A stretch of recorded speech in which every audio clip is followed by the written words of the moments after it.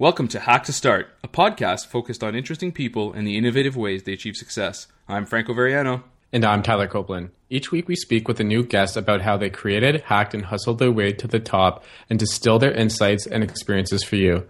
The path to success isn't always linear. Hack, start, and repeat. This episode is brought to you by Breather. Find beautiful, practical spaces that you can reserve on the go. Ghost, a simple, powerful publishing platform that allows you to share your story with the world. And SoundCloud. Hear the world sounds.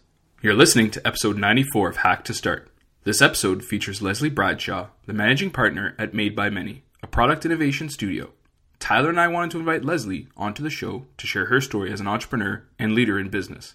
Leslie has won several awards and accolades for her work, including Fast Company's Most Influential Woman in Tech, 100 Most Creative People in Business, Inc.'s 30 Under 30, and Ad Age Small Agency of the Year, among many more. She writes a series on Forbes called More Power Seats about issues facing women in corporate environment, and often writes, speaks, and just demonstrates what professional leadership is all about. Leslie joins us to share her story, what motivated her to get into tech and startups, why she helped launch Just3, a creative and very successful agency at 23 years old, how she managed to execute so many amazing projects for partners, the true cost of success that people don't talk about, why having good team matters, and much more. This is an amazing episode you won't want to miss, so let's get to it.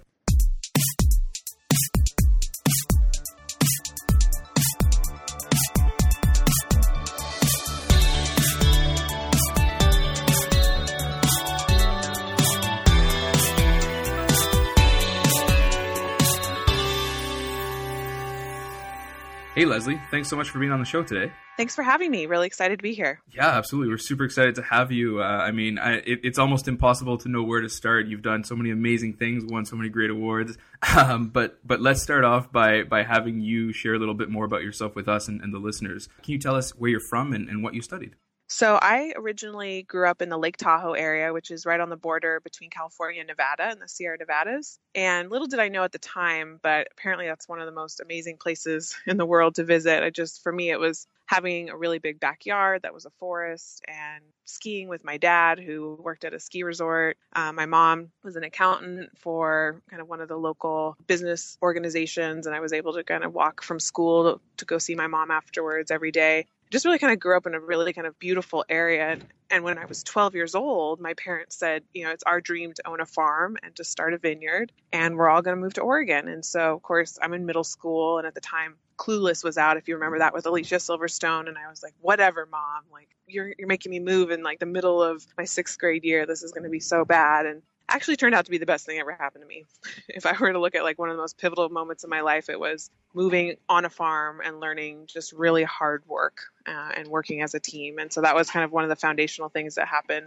And then from there, just worked really hard at school, played a lot of sports, really into the kind of the team oriented stuff there, which I'm happy to dig in on a little bit more. It was really, again, a formidable experience. And then when time came to go to college, I had to choose between getting a full ride scholarship to one of the UC schools down in California or paying a lot of money to go to a private school in the Chicago area. And I first decided to take the full ride. And then a couple of weeks in, I decided that I made the wrong choice, which sometimes it's never too late to change everything, and it's never too late to turn back. And that's something I was able to kind of realize and ended up transferring. So I went to the University of Chicago and studied just about everything under the sun, which is what I think young people should do. I think majoring or focusing too heavily in one area, I like to say, don't major in business, because business is really just how people think and how the economic systems work. So if you like that stuff, then study math and business and people. But I did a little bit of all of that, some economics and social sciences, anthropology, gender studies. And I also like to think of school as a time to really refine your skills around discipline and creative writing and research and synthesis and analytics. And you're only going to do that in coursework that you're excited about. And so I think it's really important to pursue whatever it is you're really interested in and questions you have. Like that's why we major in what we do and we write the papers we do, because there's some sort of burning question inside of us that we want answered. And it's one of the few times in life where you can really kind of hit pause and delve in and really investigate further. So that's kind of how I looked at college. Yeah, absolutely. No, that's really cool and some great advice for people listening. So how did your passion for entrepreneurship really develop and come out of that exposure to all these different subjects and opportunities?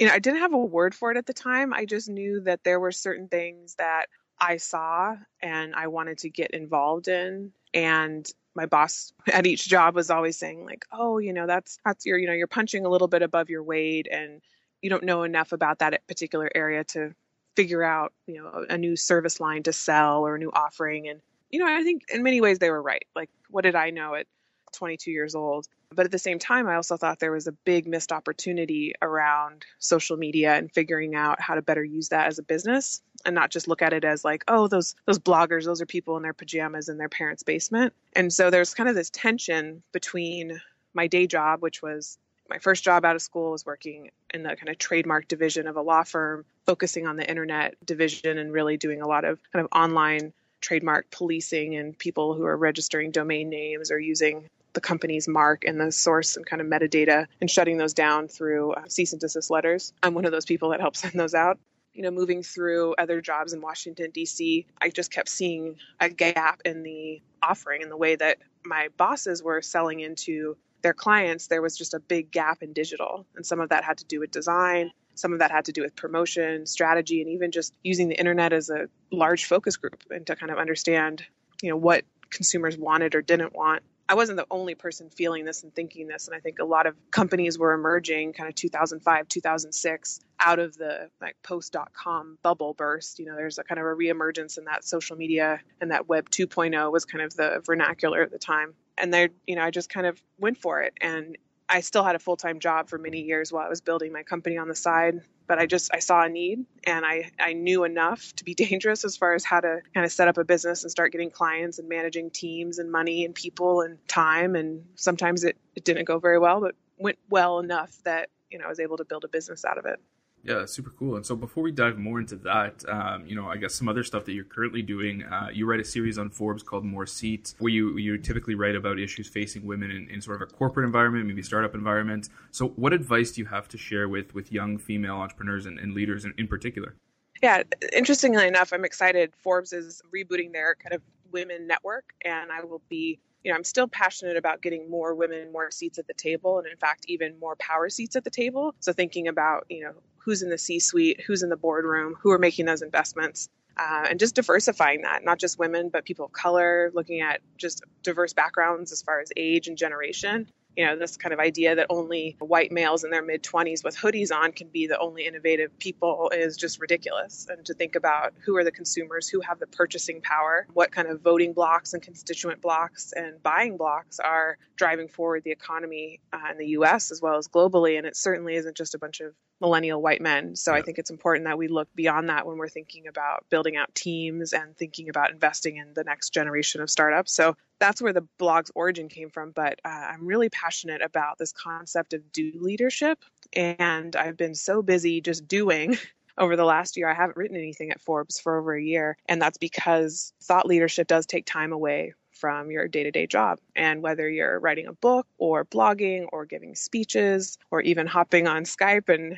having this great conversation comes at the cost of something else. And as you know, it's been kind of a challenge just to schedule some time together, which again, I appreciate the patience, but I think it also is indicative of where my priorities right now are. And those are getting back into kind of from a metaphoric standpoint, getting back into the gym and training, or getting back into the studio if I'm thinking of it as like a rap artist, just working on some tracks, not going on tour, not singing, not competing, but really just refining my craft and working with my team and growing the company and growing the business. And so my new rebooted blog at Forbes will be focusing on techniques and tactics around do leadership and to emphasize that over what I believe to be kind of an inflated personal brand and something that I see kind of people putting a lot of effort and a lot of weight on when it comes to presenting themselves when really, I kind of paraphrase Einstein, but he talks about, wanting to make sure that the wrapper isn't more substantive than the actual meat inside the package. And that's something I've seen all too often in job candidates, and I want to do my part in kind of hopefully changing the priority as far as where people think they should be or spending their time more on that do leadership, less on the thought leadership. So yes, I do write at Forbes. It has been a while and there's been a good reason for that. And I'm kind of excited to be able to share that with you today. Yeah, absolutely. We'll have to stay tuned for that. It sounds awesome. Yeah. That's amazing. Before we get to what you're working on today at Made by Many, you are the co-founder, president, and chief operating officer at Just3. What is Just3 and what motivated you to start it? So Just3 was one of the kind of leading data visualization companies starting in 2006, back before infographics and social media APIs were really even a thing. We started experimenting and exploring using things like Flickr and Delicious and tapping into metadata. So thinking about people tagging links. Like if you look at delicious.com and you look up Apple, and like how many, what are people saying around apple.com or around cnn.com? And you can start seeing kind of a rich narrative emerge around how people conceive of a particular website or even an article. And it's just a really kind of fun, from just a social scientific standpoint, a way to kind of look at some meta information that existed, again, before like the Twitter, Facebook kind of social media stuff. Then, as Twitter came online about a year later and Facebook opened up its platform to developers, my company started looking a lot more into how to use these channels, not just for kind of interesting business intelligence or even kind of cool artistic displays, but also looking at them as channels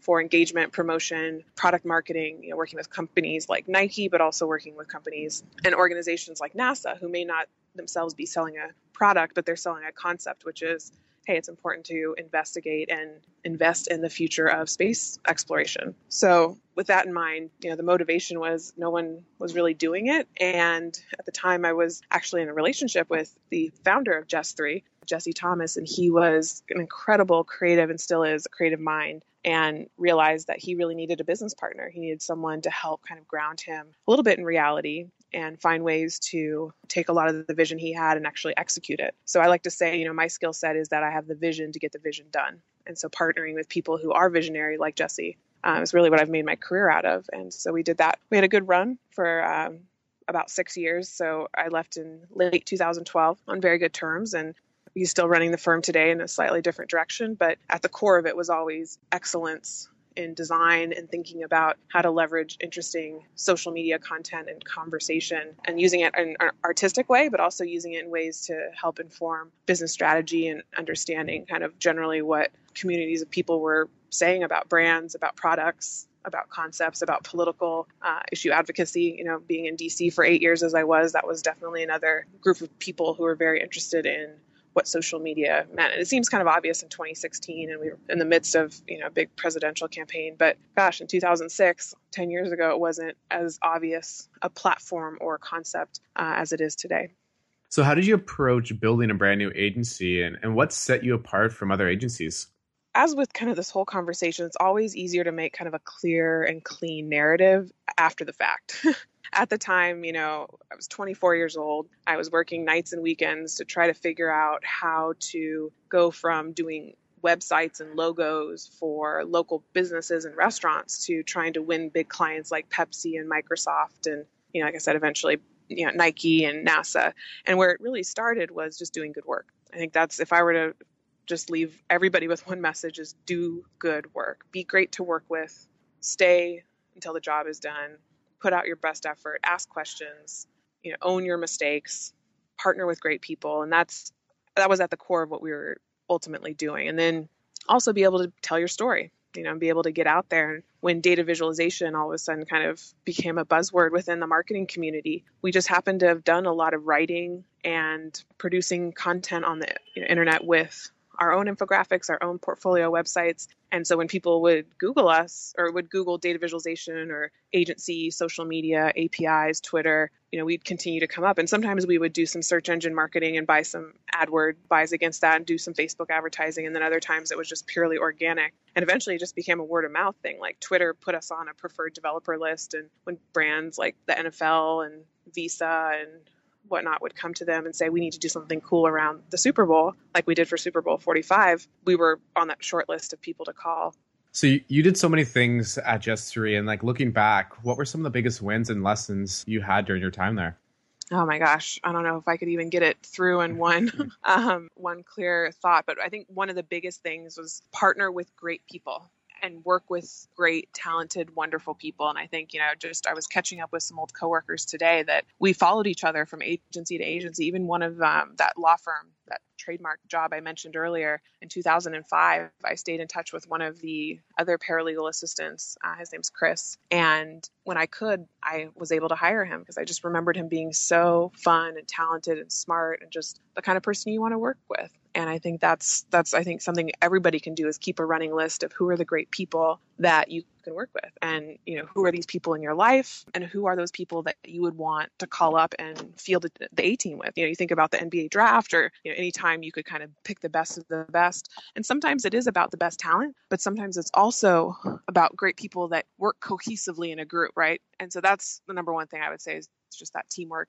And then, like I said before, just really pushing for excellent work product and not pushing it off on anybody else, but really owning your piece of it and finding a way to deliver under the constraints, right? There's not unlimited time and budget to get things done. So you have to figure out how to do it within the constraints that you do have. Other things I would say, don't date your co-founder. I think it's a little bit obvious and kind of a funny thing looking back at it. I think there's some successful husband-wife pairings of founders, but I think when you're still in the relationship stage, it's just not the right thing to do. And it's easier said than done, because sometimes you just find yourself. It wasn't like I said, I'm going to set out to start this company with my boyfriend. It was more like, let me start this company because I really am passionate about doing something that isn't being done in the marketplace right now. And one thing leads to another. And before you know it, you're 6 years in, $13 million later, and you're like, wait, what happened? Right? So I think, again, it's a cleaner narrative now, but at the time it was a lot clunkier. And gosh, a couple other things, just take care of yourself, your health. I gave it my all, and I probably went through, I think almost 60 pounds I gained. And it was just such a pressure on my overall system. The other thing I want to say is take care of your family. And I was an absent sister. I was an absent friend. I was an absent family member. And that, for years, although you say, oh, you've got these awards and it seems like you're so successful, but at what cost, right? And so for many years, I was hard on my body, hard on my family. I now live with my sister. We're roommates in New York City. And it's been absolutely one of the best experiences in my life. And I'm so grateful to kind of be able to reboot and kind of realign my life towards the things that matter. I know it sounds a little cheesy, but I think you can kind of get lost in success or in chasing something. And then you realize, like, why am I even doing this? Like, is this even worth the cost that it's putting on my body and on my health and on my family and friends?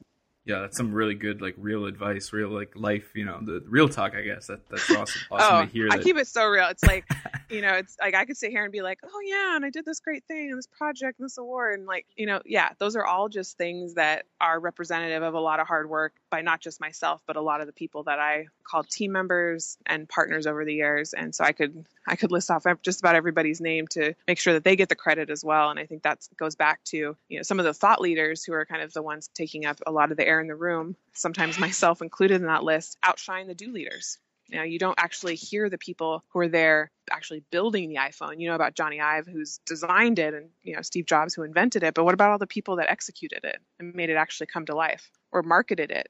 Like, who are those people? Have you ever heard their names? Right. So I think my goal would be to just get more credit for the people who are behind the scenes doing the doing. And for me, it was, Becca Kolbaugh. She was my first hire as an employee, and she was with me all the way, through, 5 years. And she was my VP of operations by the end, running huge accounts and doing amazing work. Her number two, Jenny Karn, who then hired Lydia Walbaum, who then hired Sherry Cook, who then hired, there's just list and list, Lauren Cook and Brandy Jackson. And there's just a list. I can just keep going. And all of those names, those are the people that represent those awards. Like when you see Jess 3 getting the Small Agency of the Year from Ad Age, it wasn't because Jesse and I were the most amazing thing. It was because our team was, and it was because our clients trusted us and took a risk on a small agency to work on really big game-changing things like the first check-in from space with NASA and Foursquare, or, the first data visualization for the 2008 election with C-SPAN. They were innovating on Twitter before CNN even got to it. And that was due in large part to our strategy and our agency early on. That's awesome. So you're currently the managing partner at Made by Many. And so for those who might not know, what is Made by Many and what really motivated you to join their team? So Made by Many is a London-based company, been around just about almost 10 years at this point, and started with the premise that technology was going to change business full stop. And it wasn't just about a marketing channel, which is kind of where my career started, but it was going to be how business got done. It was going to enable business. And so whether you're just a plain dead down the center tech company like a Google or a Microsoft, whose end product is technology, or whether you're a company like Seamless, who, technically you're an operations kind of logistics company. You're delivering one thing from one area to another party on the other end, and there's some financial exchange, but technology is enabling a great consumer experience and also allowing for it to be delivered at scale. So you can have a deployment of a workforce and logistics that just otherwise wouldn't be possible at that scale and at that level of experience. So Made by Many, we create digital products and services. Oftentimes it's creating new revenue streams and new relationships with end consumers. So I use the Seamless example, not a client, but one of our projects that's pretty interesting is that we worked with Universal Music, who owns 80% of all the best recordings of classical music in the world. And CD sales are way down, and the streaming services like Pandora and Spotify, while great innovations, are not necessarily optimal for a classical music experience. You don't necessarily know what to search for. Even if you do look up something like Pachelbel and Canon or Moonlight Sonata, something you might know, you don't know, gosh, what's the best recording? And, I want to build a playlist because I have a bunch of friends coming over, but where do you even start? And so this was something where we came in and we helped market test whether or not people would be willing to pay a subscription monthly fee for classical only streaming. And so the first thing our company does is we come in and we help look at the business model, we price test, we really kind of figure out the proposition. Do people want it to be just like Spotify, or do they want an entry point like a mood, like give me something for commuting or for working out or for studying? And over time, what we start doing is actually prototyping the experience through low fidelity, even paper prototypes, and then eventually working through to clickable prototypes. There's some great software out there now, things like Envision and Marvel and Flinto, that allow you to just take a design and a concept and make it clickable without having to actually write code, which is allowing the customer, the client that we engage with, to really mitigate risk and not overinvest in the wrong direction, while at the same time refining the concept with the end user. So all said and done, we launched it in the UK. It's called Composed. We did the branding. We did, supported on the kind of business strategy, and then actually did the design and development of the application and all of the back-end algorithms and everything that supported it. And we took it a step further, which is we helped to recruit the team that was going to run it within Universal. I think some agencies are built on the model of like, how can I get on a retainer and keep charging the client? But we really believe that innovation should be owned fully by the client. And while we're an accelerant, like we were brought in and we help them get there a little faster, ultimately our goal is to create the culture and capabilities internally to sustain that innovation. So that's something we're always aiming to do. So we hired a 6-person product team, cross-trained them, and then handed over the keys so that they can start scaling it to other countries. That's awesome. So you've already shared so much throughout the episode, but are there any other really important lessons around growth, partnerships, and product designs that you could share with our listeners? I think the number one thing anybody who's setting out to do something new should be asking is not about making it cool or awesome, but making it useful. We have a saying at Made by Many where we say, before you build the thing right, make sure you build the right thing. And oftentimes I see entrepreneurs, especially first-time entrepreneurs, get a lot of confirmation bias from their network. They're people they work with, their friends, their family. They're people that want to see you succeed and they believe in you. So when you give them the idea and you pitch it to them, the automatic response is, oh yeah, I'd use that. Oh yeah, that's totally a problem. But the most important thing to do is to actually turn it into some propositional prototypes. And there's some great books out there on design thinking, rapid prototyping, on kind of the lean startup, I think is a great place to also start with Eric Ries, kind of his seminal book in 2009. And he's since, expanded upon it. It's been applied in many, many arenas outside of just technology startups, and based in the lean manufacturing movement, obviously with Total Quality Management, Toyota, and many other kind of shoulders upon which it's been built. But back to the concept of testing, validating, is just look at your idea as a hunch and a hypothesis, and don't be wedded to it as a solution. 10 out of 10 entrepreneurs who succeed pivot and pivot and pivot, not because it's a cool word to use, but because they see other opportunities as they're learning from their end user. They can't come in and force a solution. They come in, they listen, they think that there's something here. And while they're there, they actually discover that there's a bigger need in another area. And the companies who are stubborn and don't pivot don't succeed and don't survive. And those who are willing to be flexible with their business model and to make changes based on the feedback loop that they're getting are the ones that we still know about, right? You think about Airbnb or Uber, all of these kind of started out conceptually about where they are, but over time they've added new features and functionalities specifically because they've learned from their end users what's working and what's not working. So I think that's, the biggest thing is make, test, and learn. If you're spending more than 2 weeks before you talk with an end user about a new proposition or a new part of your concept, it's been too long. I've definitely worked on products where I've worked months in quote stealth mode only to launch it and find out it's the wrong thing. So I think people need to really kind of get over that fear of copyright or like, oh, someone's going to steal my idea.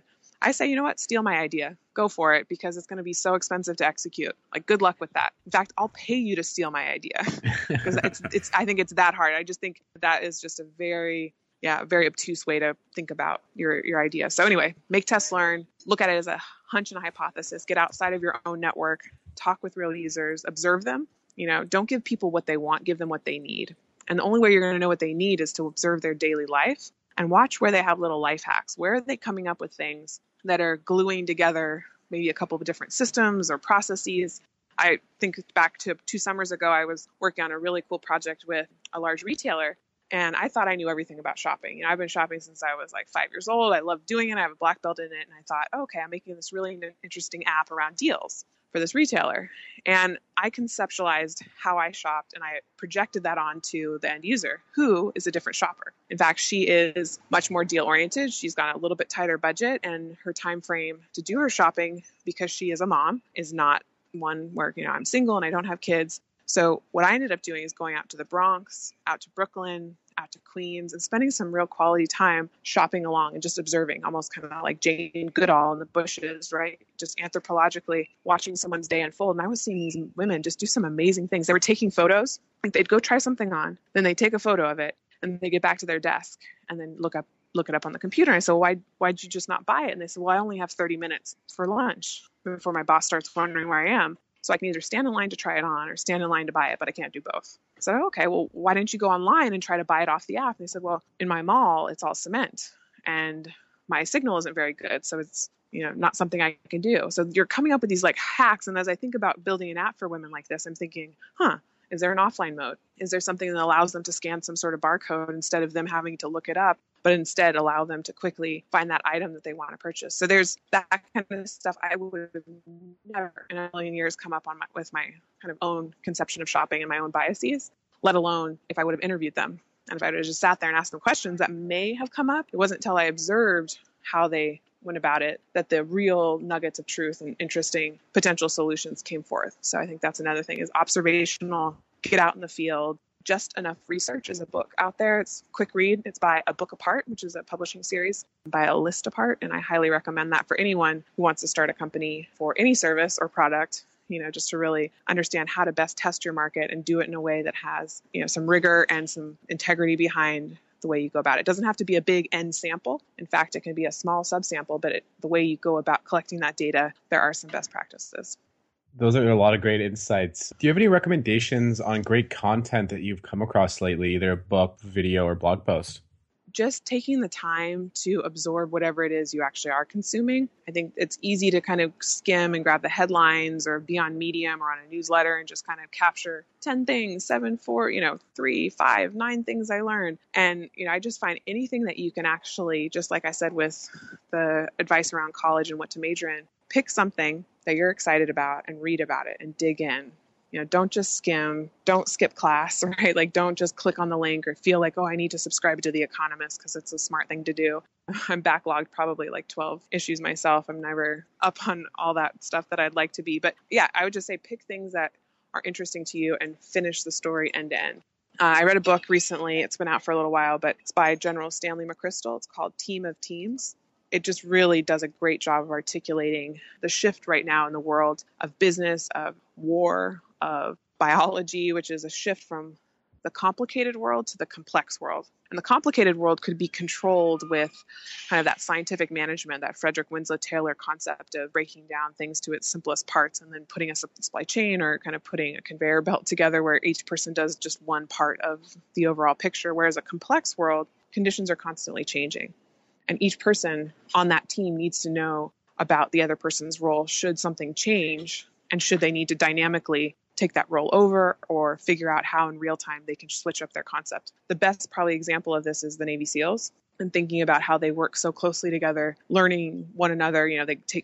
They do everything from going to dinner together to doing a lot of the drills and exercises together, because they start to learn, just how one another ticks. And when actually in the battle zone and trying to accomplish very, very intense, tight missions, they're able to do that because there's almost like a kind of a fourth dimension of communication that's occurring, and they're able to quickly adapt to this scenario. Command and control is kind of let me get my boss's boss to sign off on it before I can move, versus this idea of, okay, I'm empowered at my level to make a decision because I've got the trust and the knowledge and the skills to execute should things change from what we talked about a week ago. So great book, uses a lot of really good metaphors and other examples across science. One other thing that I love from that book is just the high cost of integration and how the more complexity and the more people you add to something, the more expensive it becomes and the more likely it is to fail. I've had clients who have the best intentions, but they'll say, oh, I've got this great design